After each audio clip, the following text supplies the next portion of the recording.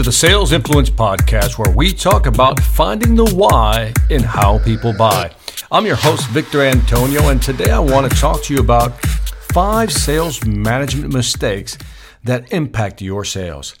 Now, whether you're a large company or a small business owner, you want to pay attention to this podcast.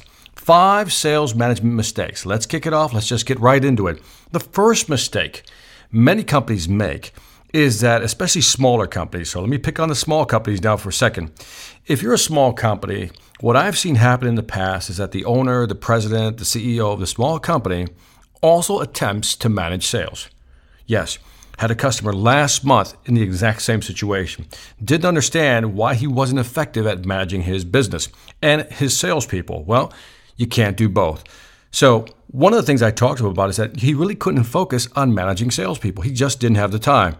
And he couldn't give his salespeople the attention because apparently there were certain things that would crop up during the day or during the week. For example, CEO president issues on the operations side, maybe on the marketing side, maybe on the internal management side, the finance side, where he actually had to push away his salespeople because he simply didn't have the time.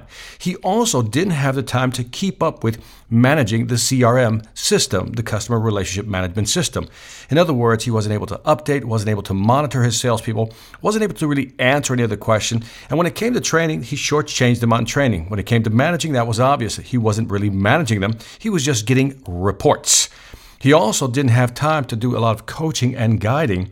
And I simply told him, I said, you can't do it. You can't be an owner and a sales manager at the same time. So again, that is a mistake. One that's similar to that I've also seen is that a lot of companies tend to roll up their sales force into the marketing department. Big mistake, right? Marketing and sales are 2 different animals. Going after the same business, obviously, but 2 different animals. The skill sets you need to be in marketing totally differ from the sales skill sets that you need when it comes to selling customers. So never roll that up into marketing. Don't roll up your sales department into marketing. That is a big mistake. Another mistake I saw was that typically happens a lot is that you got a great salesperson. You got that one salesperson that every year just kills it, knocks it out of the park, just hits the quota, always over 100%. No matter how difficult the economic situation is, this salesperson simply gets the job done. In fact, that salesperson probably equals 10 of your other salespeople, right? And so the tendency, the immediate knee-jerk reaction over time is for the owner or the president of the company is to take that salesperson and make them a manager. Mistake. Again, much like you can't roll up a sales force into a marketing department because they're 2 different skill sets, you really don't want to take a salesperson who's great at what they do and put them in a management role. 2 different skill sets. Well, let's think about this. If you're a salesperson and you're a great salesperson and you're killing your quota, you're hitting your number every year, remember, the only person you have to manage is you. You have to get up in the morning, you got to be auto-motivated, you got to go after customers, you got to manage your time, you got to manage your knowledge level, in other words, how much you learn about products. You got to have that. All that is you. All that is about you. You can control that. But what happens is now this salesperson is forced to now manage other people. Well, he can control his world, but he can't control his salespeople and what they do on a day-to-day basis or on an hour-to-hour basis. In other words, he can tell a salesperson, you need to study the products more. You need to make more phone calls. You need to set up more meetings. You need to get better at presentations. You need to get better at sales conversation. He can say all that because that's what he does or she does, and that's why they're good at what they do. But to try to get somebody else to do it, let's say this person now manages 10 salespeople, how does he convince 10 salespeople to have the same passion, the same energy, the same level of commitment that he does? It's impossible. It can't be done. And so what happens? This great salesperson now splits his time between selling and managing. And in the end, what happens? He's neither a good salesperson and she's neither a good manager. In other words, they fail at both. And you get upset because apparently they failed you. No, you as a manager failed that salesperson. They were doing well, they were doing exceptionally well, and your job was not to take the shortcut. Your job was to find somebody else to move in that management slot. But too often, managers are lazy. They don't want to do this. They just want to pluck somebody from inside the organization who's doing well instead of going out and finding somebody who is a real manager. So keep that in mind. I've also seen people, again, take somebody out of sales, right? The best salesperson. And not only do they put them into management, bro, they also expect them to sell on top of that. Are you kidding me? You're going to take your best salesperson, you're going to put them in a management slot, and then you're going to expect that person to also hold a quota also? Well, think about it. He's got to manage people and he's got to hit his number. Where do you think he or she is going to spend their time? Probably hitting their number or trying to do both and succeed at none. So again, that's the second mistake, taking your best salesperson and putting them in sales or putting them in sales and management at the same time, rather. So now, the third point, sometimes we hire people and we assume that they can manage themselves. I've heard many managers tell me, say, well, Victor, this person's old enough. We did the training. We gave them a good territory.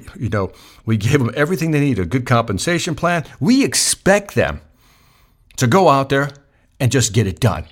That's why they were hired. That's why they're getting paid. Well, if you believe that, you're going to be in for a rude awakening because many people can't manage themselves.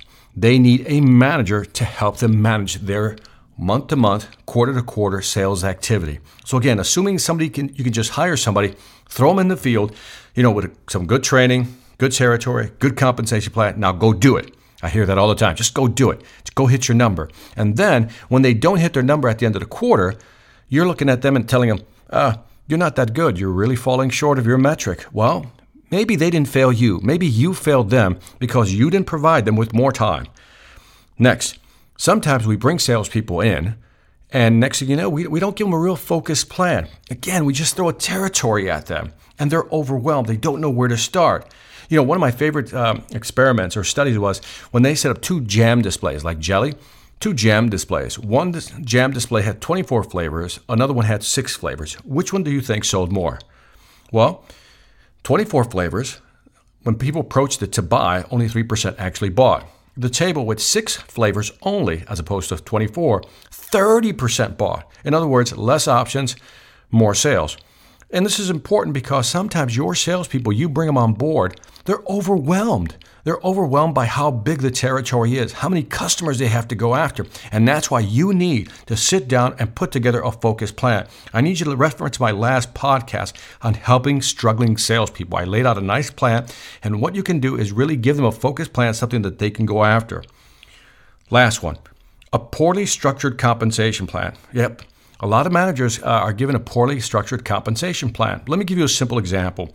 Let's say that you bring in a manager, and this manager has to manage 3 territories, the West Coast, the East Coast, and everything in between, right? Let's call it the Midwest. He's got 3 salespeople. Each salesperson has a $1 million quota. Okay? Get the idea? Total quota, $3 million. Now, the salesperson is going to be in charge of that $3 million quota. But sometimes what happens is, let's say that the guy on the West Coast is selling $2 million. The guy on the East Coast is selling $500,000, and the guy in the Midwest is selling $500,000. Well, overall, they hit the $3 million. But guess what? The Midwest and the East Coast are not selling as much. But yet, that manager still gets compensated on that $3 million. In other words, he hit the number.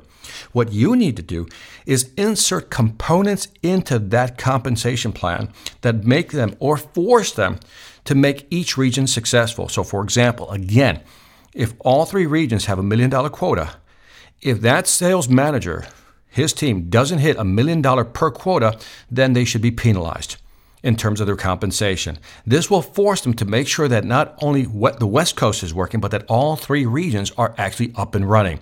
So if you compensate people on the total, they may pull back and only focus on where the money is.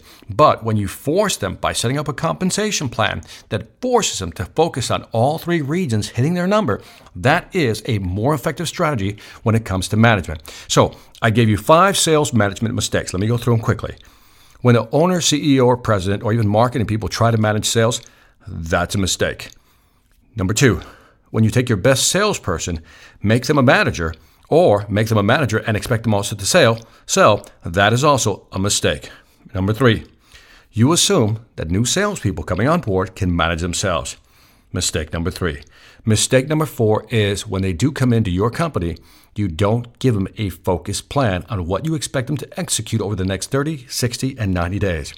Mistake number 5, a poorly structured compensation plan where the manager is only allowed to focus on certain territories to hit their number will always give you some type of lopsided quota. So your goal is to make sure that the compensation plan is across the board very interesting in all cases. In other words, as I talked about the 3 regions, make sure that they're compensated for all 3 regions hitting their number and not just the overall quota.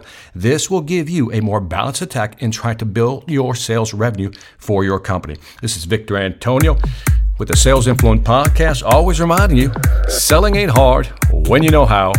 Take care.